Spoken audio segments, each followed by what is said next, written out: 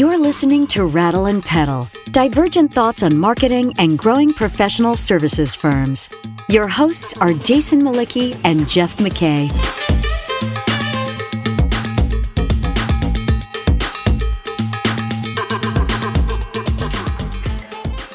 Well, Jeff.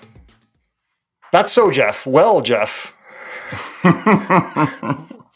So we have our first guest in this AI series, and I'm excited to have her back. It's Michelle Swan from Tercera.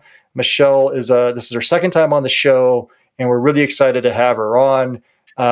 Recently, Tercera released the Tercera 30, the 2023 Tercera 30, and embedded in that was some of their latest research on how IT services firms are using AI internally and externally. So we're going to talk about that and just a whole bunch of other stuff. So welcome, welcome, Michelle. What is going on today? Welcome, Michelle. Hey, Jason, thanks for coming back. Yes. Given that this is her second time here, and you just struggle every episode, maybe she could become my co-host. Michelle should? Oh, yeah. He's giving up your job, Jason. I can't argue with that intro. I mean, literally the word is AI and Michelle. These are very basic words that were not coming out of my mouth today. So, I can't argue.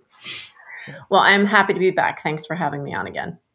All right. So why don't you give us a quick intro for anyone who didn't hear your first visit? Tell us about you. Tell us about Tercera real quick. And then we're going to jump into this world of artificial intelligence. I'll use the full phrase. It's a lot easier for me, apparently. It is. Sometimes those two vowels are hard. So Michelle Swan, I'm a partner at Tercera, as you mentioned. So Tercera is a growth equity firm, which is basically an investment firm that specializes in growth stage companies.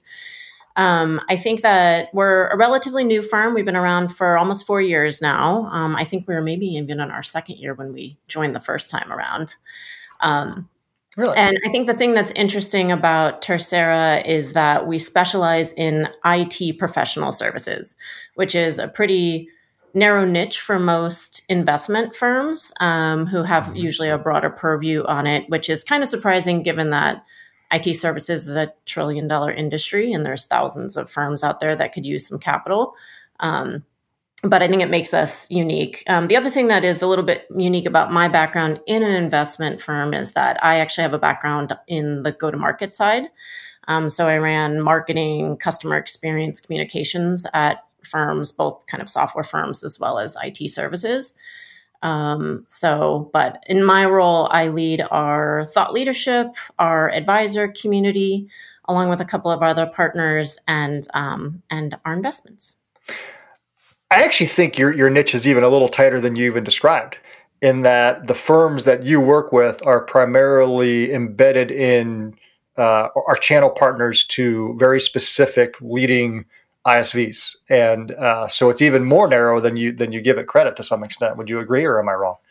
No, I'd agree. It's definitely narrower than that, and I would say over the last few years we've expanded a little bit. So we primarily focus on the Tercera 30, which is basically the 30 cloud software ecosystems that we believe hold the greatest potential for services partners.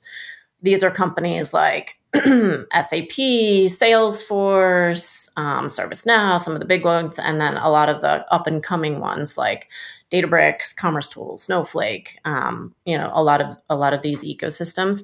It's been interesting though, because I feel like over the last couple years, a lot of these channel partners have expanded into other partnerships. So they tend to have a primary one, but there's usually 2 or 3 that follow. Yeah, you and I talked about that a lot earlier in the year, how firms that were single channel partners really needed to start looking at multiple channel relationships for a whole host of reasons, that's probably a whole podcast in and of itself. But yeah, especially if they hit a certain scale and they need to keep growing beyond that. What's interesting? I'm sorry. Go ahead. No, please. I was going to say that we talked about Michelle being on the podcast earlier. If you recall, the subject matter of that podcast was creating value. To me, it just seems like, the perfect segue into, the conversations on AI and how to create value. So I'm beginning to see this theme with you. That I create value. I love it. Yes, you create tons of value. That's the focus, right? Well, what I was just thinking as you said that, creating Jeff, value. was that what I was thinking was that, I wonder if a traditional IT services firm gets I'm making these numbers up, Michelle, so you can laugh at me. It gets a 5x valuation, but the AI infused firm gets a 12x one right now. Yeah. No, I mean, I think maybe those numbers are maybe a little tick higher than I would say than the typical services valuation. But I do think that those services firms that have figured out or will figure out how to use AI within their business are going to see a much higher valuation. Yeah. Are they going to see software valuations? We just had this debate a couple weeks ago internally. Probably not, but maybe. Who knows? Maybe. Yeah.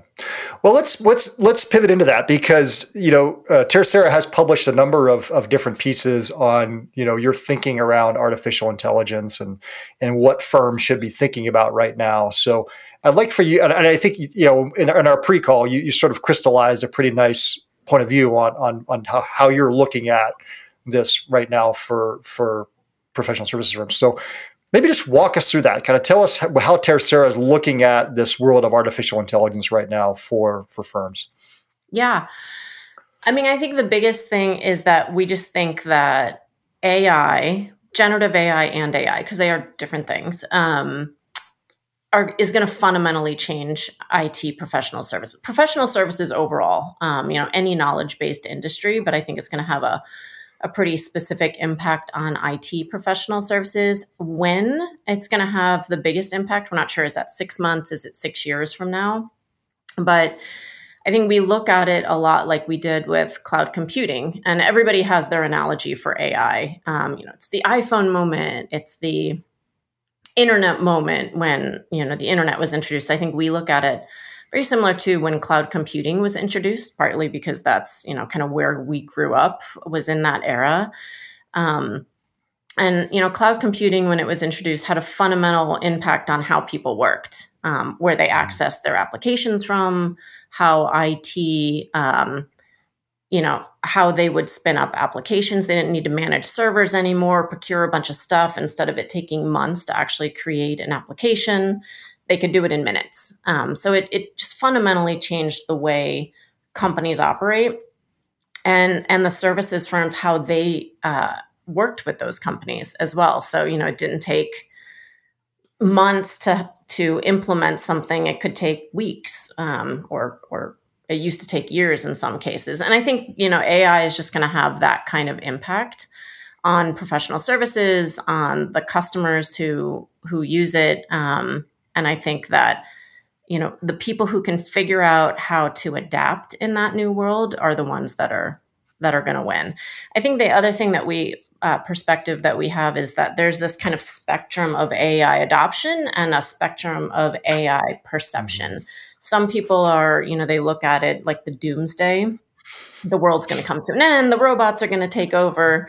And then you've got on the flip side, the techno optimists, the people like Mark Andreessen, who, it's all about like the opportunity that it creates. I think like most things, most people are somewhere in the middle.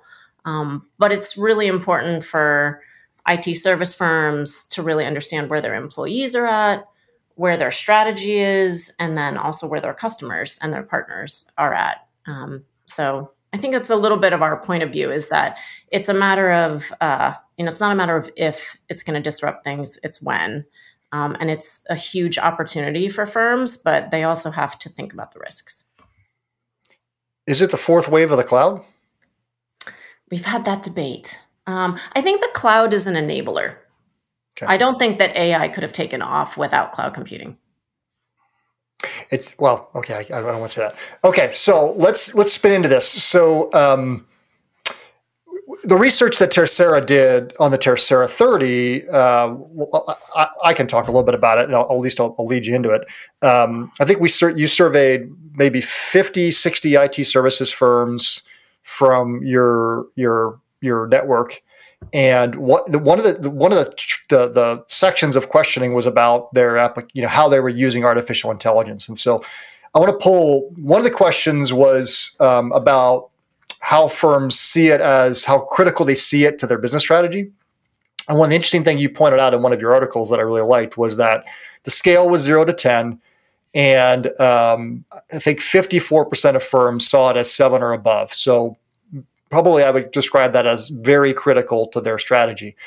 But when you sliced off the fastest growing firms, it was 73%. So almost 20% higher. So not necessarily causation, but correlation, right? This idea that the firms that are growing fastest right now have a mindset that AI is much more critical to their business going forward than their peers. Do you want to comment on that at all? I want to dig into some of the use cases, but anything else from that data set that jumped out to you that you're less like, oh, this is really important for people to hear? No, I mean, I don't know if there's much more data to add on that other than, I mean, it makes sense. It's the companies that are the most forward-looking, that are thinking through the kind of advanced use cases. Those tend to be the ones that get selected the most and see a lot of the growth out there. But I mean, I think it shows that you have to be thinking about this. And if you look at, we spend a lot of time analyzing, we talked about this earlier, analyzing all the earnings reports for all the big global systems integrators that are public. And the demand that they're seeing for AI work, advisory work, proof of concepts, the data work that is behind this. I mean, it's just the demand is pretty outstanding and it's only going to increase. Yeah, I think in that I'm looking for. I don't have the data. I was looking for your report on that. In that research, you asked about uses and you asked about how firms were using AI and whether they were using it for internal purposes and external purposes. So I was hoping just to spend some time talking about some of the different use cases that you're seeing, across your network. So. Yeah, that wasn't really a question. I think I get where you're going. So I would say there's 3 different areas if we had to categorize it. And that's the first one is just application of AI internally. How are you using it for your own marketing, to develop your RFPs, your own contracts, QA, developing code, things like that. The second thing is how you're using it to assist in delivery to clients in the work that you do internally on behalf of clients. And then the third area is actually going and helping clients do it on their own. So, building their own large language models, building applications that leverage AI in different ways, things like that. I would say the first 2 is where most of the companies that we work with are focused. I think there's some proof of concepts and some areas with customers that are seeing a lot more adoption, especially when it comes to like call centers. How do you make agents more productive, customer experience, things like that. You're seeing a lot of people invest in there. But most of the firms that we work with, that we talk with, are focused on how do you use AI internally, and then how do you use it to make your delivery team more productive, move faster, see results faster. And I can give you some examples if that's helpful. Yeah, that'd be fabulous. Yeah. I mean, I think one of the big things we're seeing both with the GSIs and with some of the smaller firms that we work with, which is interesting because, I mean, think about the difference in budgets. You've got Accenture that's like $2 billion or $3 billion into AI. And then you've got, some of these small, $30 million mid-sized firms that are making pretty big investments in AI as well. But they're building out these knowledge bases internally where they're feeding all of their documentation that they've developed over the last however many years into these knowledge bases. And they're creating these co-pilots that are helping the delivery teams just access data faster, see repeated patterns. It's kind of like the accelerators of the past, but it's, it's content. It's case studies, it's business use cases, it's documentation, it's change management presentations. And they're creating almost like their own kind of, chat GPT based on their own knowledge data. base. Yeah. And they're building it in, the best ones are building it in ways that are smart, where they still own the data, the proprietary data, which I think is, an important nuance for a lot of these services firms, because they have, they've got a lot of client data internally. And so they've got to be careful how they use it. Yeah, it's interesting. I was thinking when you told me that one of my good friends coming out of college in the mid '90s, by the way, a long time ago, took a job at what was Anderson Consulting, which of course became Accenture. And even in the mid '90s, they had a very robust knowledge management platform inside that organization, so that they could query and find people and talent and skills and whatever it was. And so you think about like that's a super high priority piece of the business model for these large firms. So it just makes a ton of sense to me that that's like maybe the first place they went. Like, oh my gosh, this could open up our repository of information much more deeply, because you think about how surface level it probably was in the mid '90s. I have no idea, but I'm guessing it was all hand entered and it was all very simple structures, right? Because you couldn't capture that much information and organize it and make any sense of it back then. Yeah. It's going to be interesting because I feel like so many of these firms and call centers kind of fall in this category. They've spent so much money building these internal knowledge bases, and the way that they work is going to change with AI. And so it's interesting to see how people are adapting. You're listening to Rattle and Pedal, divergent thoughts on marketing and growing professional services firms. Your hosts are Jason Malicki and Jeff McKay.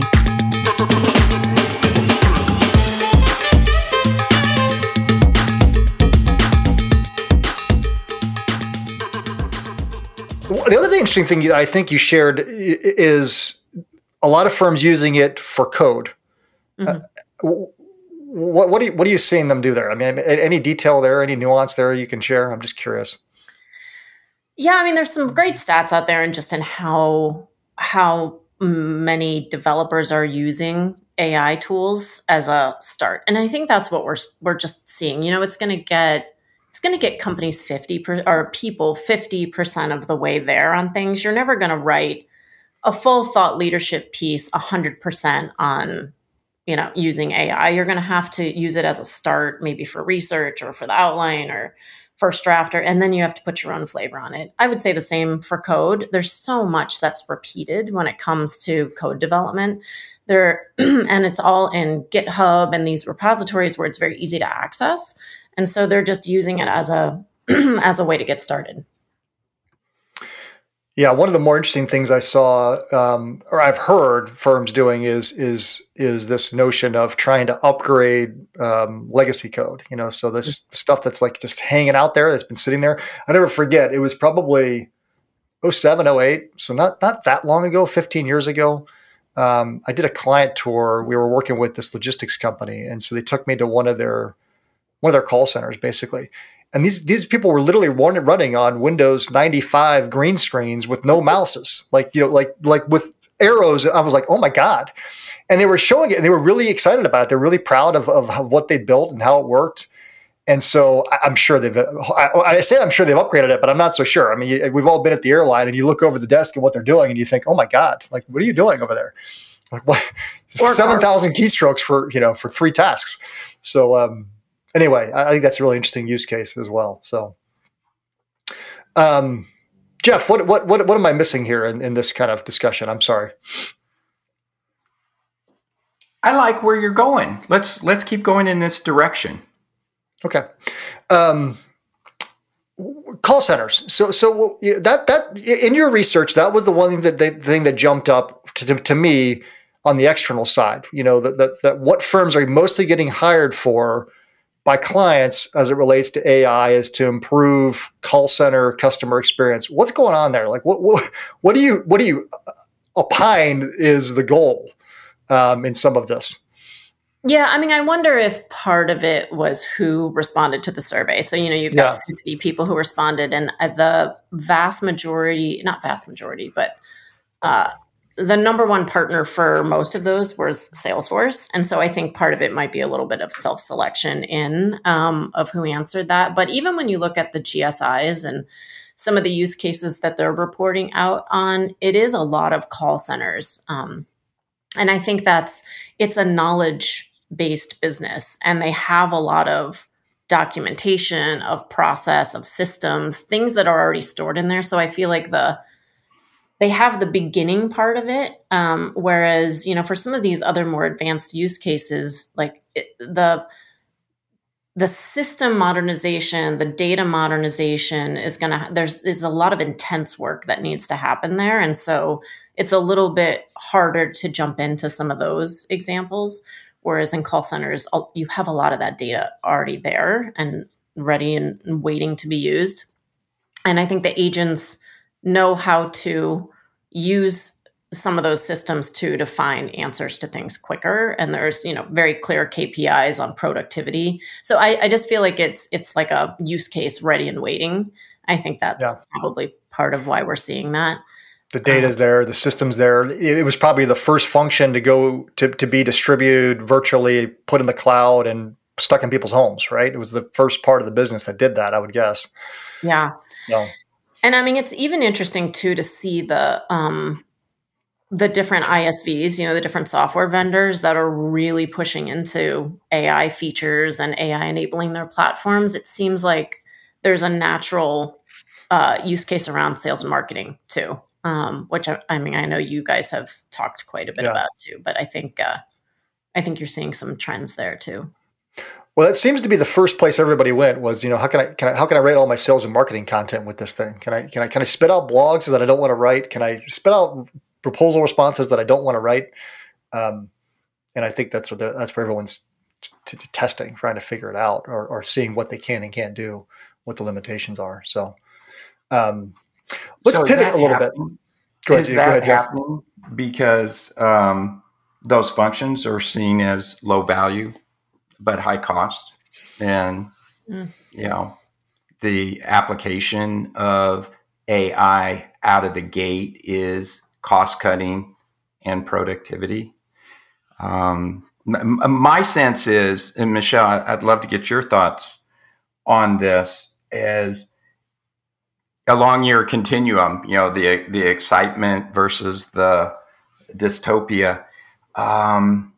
There's a lot of talk about AI, but firms just aren't, or I should say firms and their clients just aren't ready for it yet. We kind of alluded to the call center, and there was nice, clean data and process there. That data is probably internal. It's owned. It's not going outside, so you don't have a lot of the complications around privacy and regulatory that you might if you go out to other systems. I'd be curious to get your thoughts on, is that the low-hanging fruit for firms right now, is thinking through that AI readiness? Very much like moving to the cloud. You couldn't just go to the cloud. There was a lot of technology and infrastructure that needed to evolve and change before you got to the true power of the cloud. I'm wondering if that's kind of where your metaphor and thinking is coming from at Tercera as well.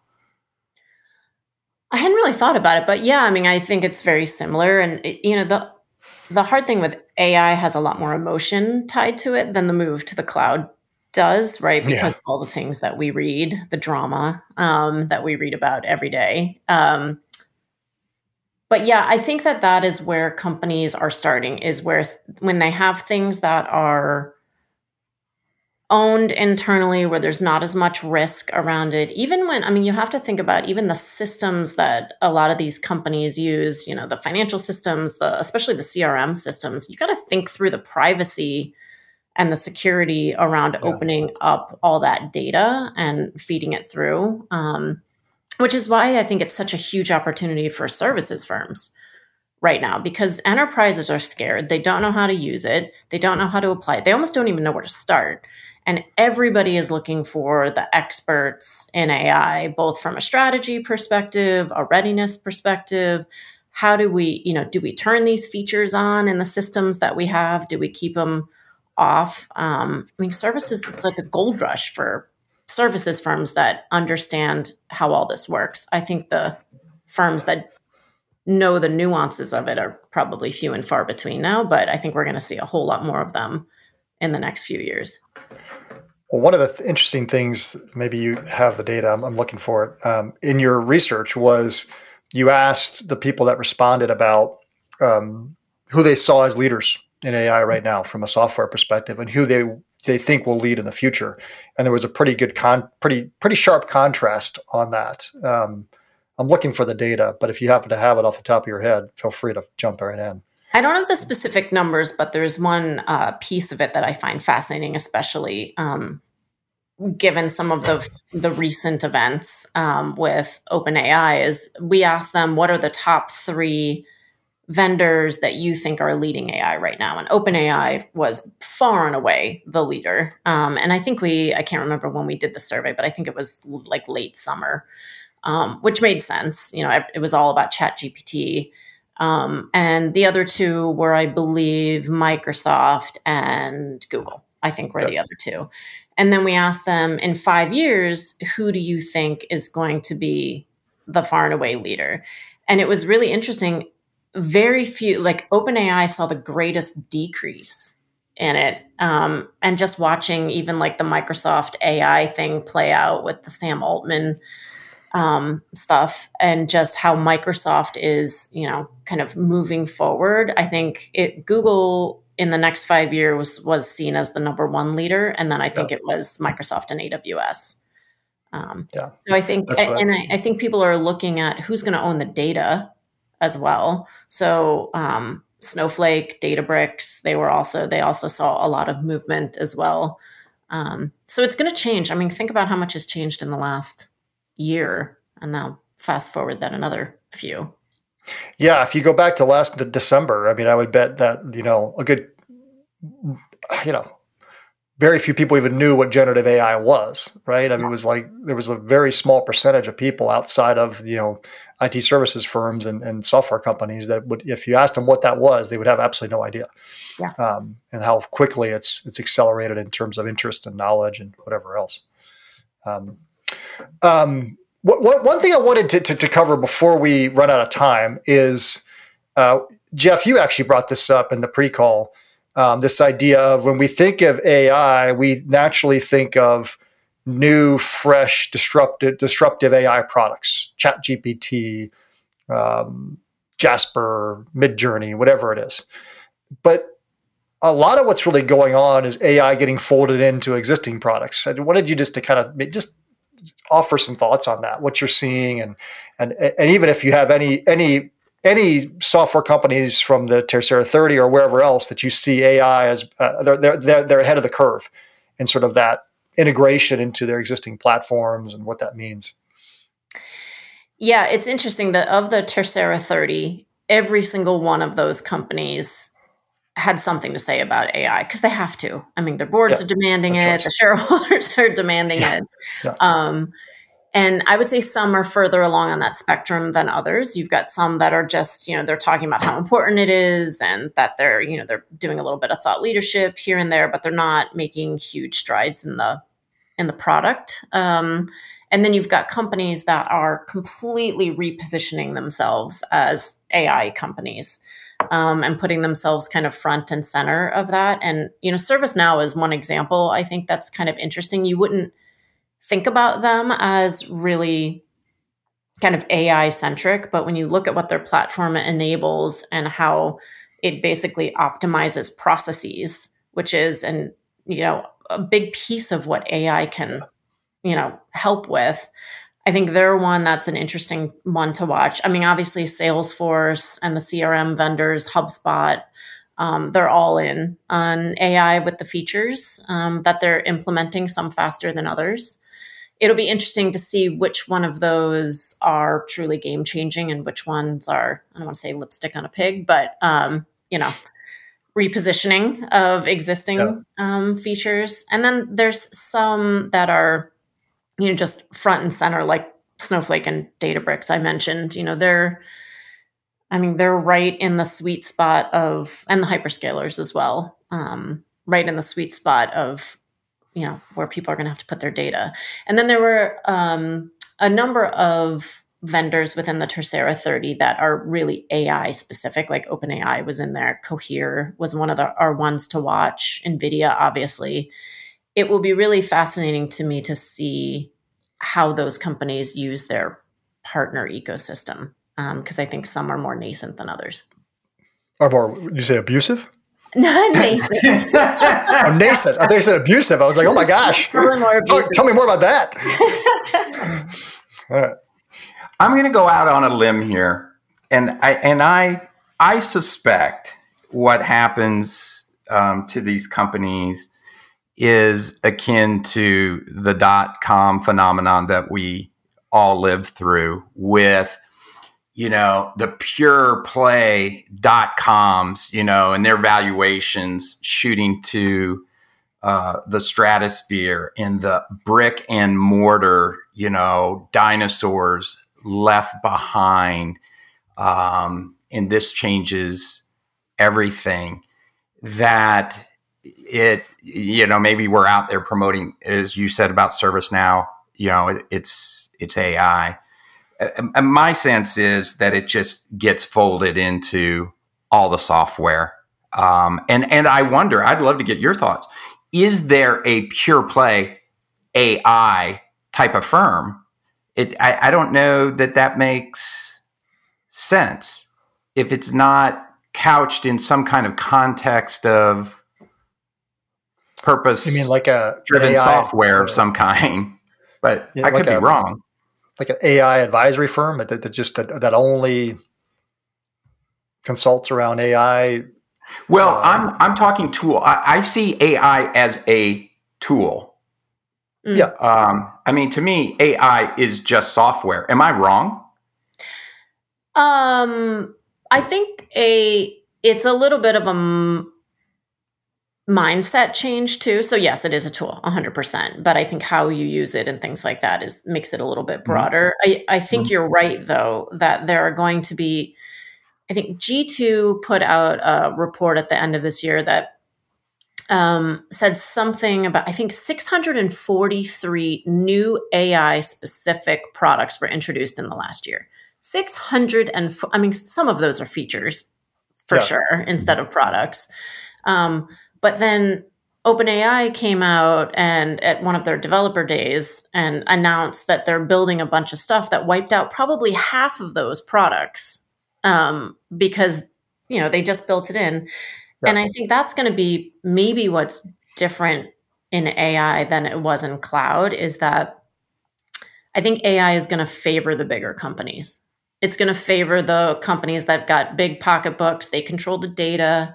They can make huge investments because it's expensive. We all read those stories. Whereas cloud, it was a little bit more of the upstarts that were able to get in there. So I do think you're going to see a lot of consolidation. Cloud democratized the internet, and AI is going to monopolize. Yes, thank you. There's your headline for the podcast. There we go. We're on the dystopian side of the spectrum now. Oh boy. Okay. All right. So we're running out of time.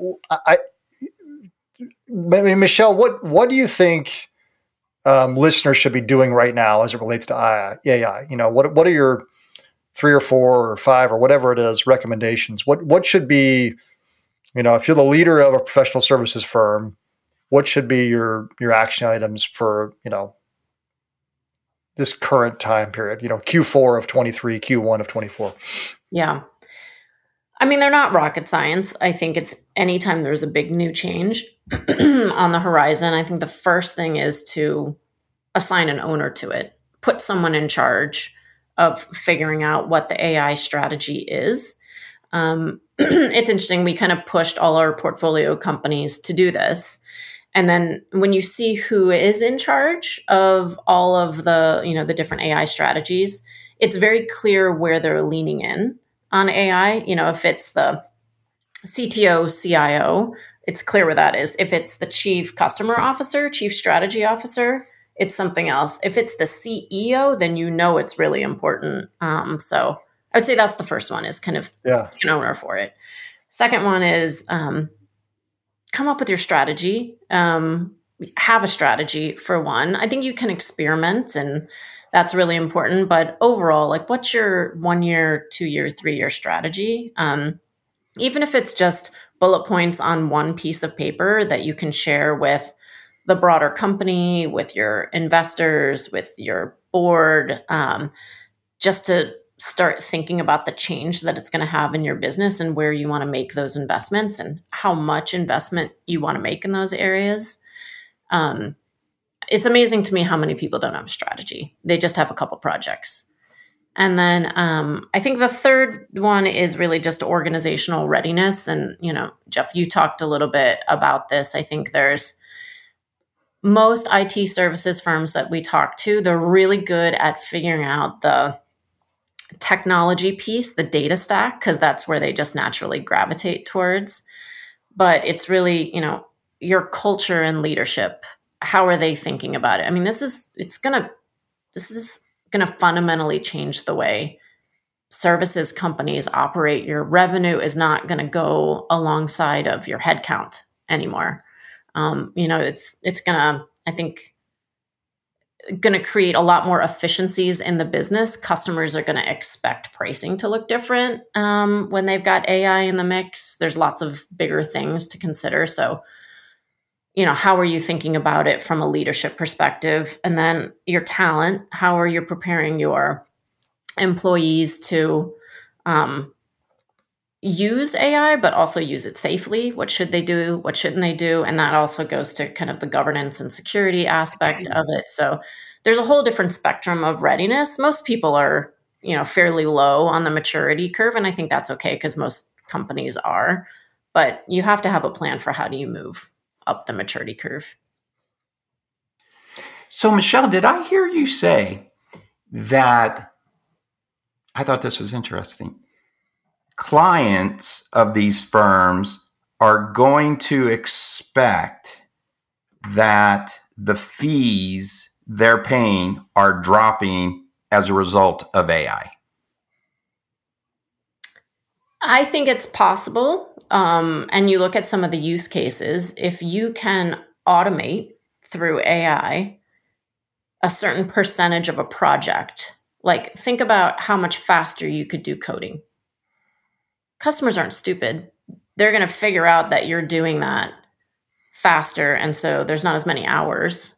And so they're going to expect a little bit of a discount on projects. Now, I think there's going to be a point in time where you could, we've talked about value-based pricing for I don't even know how long, and no one has figured out how to do it. I think now's the time. If, something costs $9 million for a giant project and you can deliver it for $1 million, maybe you charge the client $5 million, call it a day. But at some point, customers are going to start seeing prices go down, just like they did with offshoring too. They expect it at this point that there's a lower cost labor. AI is lower cost labor. I think, that would be based on that whole discussion. If your pricing model is tied to an hourly rate and you're billing based on time, you have to make a radical change fast because this is going to completely disrupt that pricing model. So you better start thinking about how you're going to reprice your services largely around the value you create and different delivery methods. Because that is not going to be sustainable. Or your bill rate's going to have to go so high that it looks absurd, and clients then are going to be like, well, what? So I think that's just the reality of it. So I do think that is a really critical thing for firms to think about over the next 12 months is, if you're really heavily relying on that, you better start thinking about how you're going to break away from that, when, how, implications, what the new model looks like, everything. And what happens to those people too? I think that's the other thing that companies, need to start thinking about for their employees is, how do you move them up the value? Back to the value. Look at me coming back full circle. Come back full circle. Value chain. I like it. See how she did that, Jason? When we get off this call, Michelle, I'll reach out to you and look at your schedule and availability. This is like the fourth time he's tried to do this. We bring a great guest on, and then he says, "You know what? I think I should start this podcast with you, Michelle, instead of Jason." I don't know. You told me you do all the work, though, so I don't want to. Exactly, that's what I'm saying. I do all the value creating work. So you would get no argument from me. He is the talent on the show. Oh, that's not true. But I'll make sure we have that comment edited out. Wise words. Okay, let's take it to wrap because I know this has been great. I really appreciate you joining us again, giving us your time, and just sharing your perspective on AI, where it is, where it's headed, and what firms should be thinking about. So thank you. I enjoyed it. Thanks for having me. Thanks, Michelle. Thank you for listening to Rattle and Pedal, divergent thoughts on marketing and growing professional services firms. Find content related to this episode at rattleandpedal.com. Rattle and Pedal is also available on iTunes and Stitcher.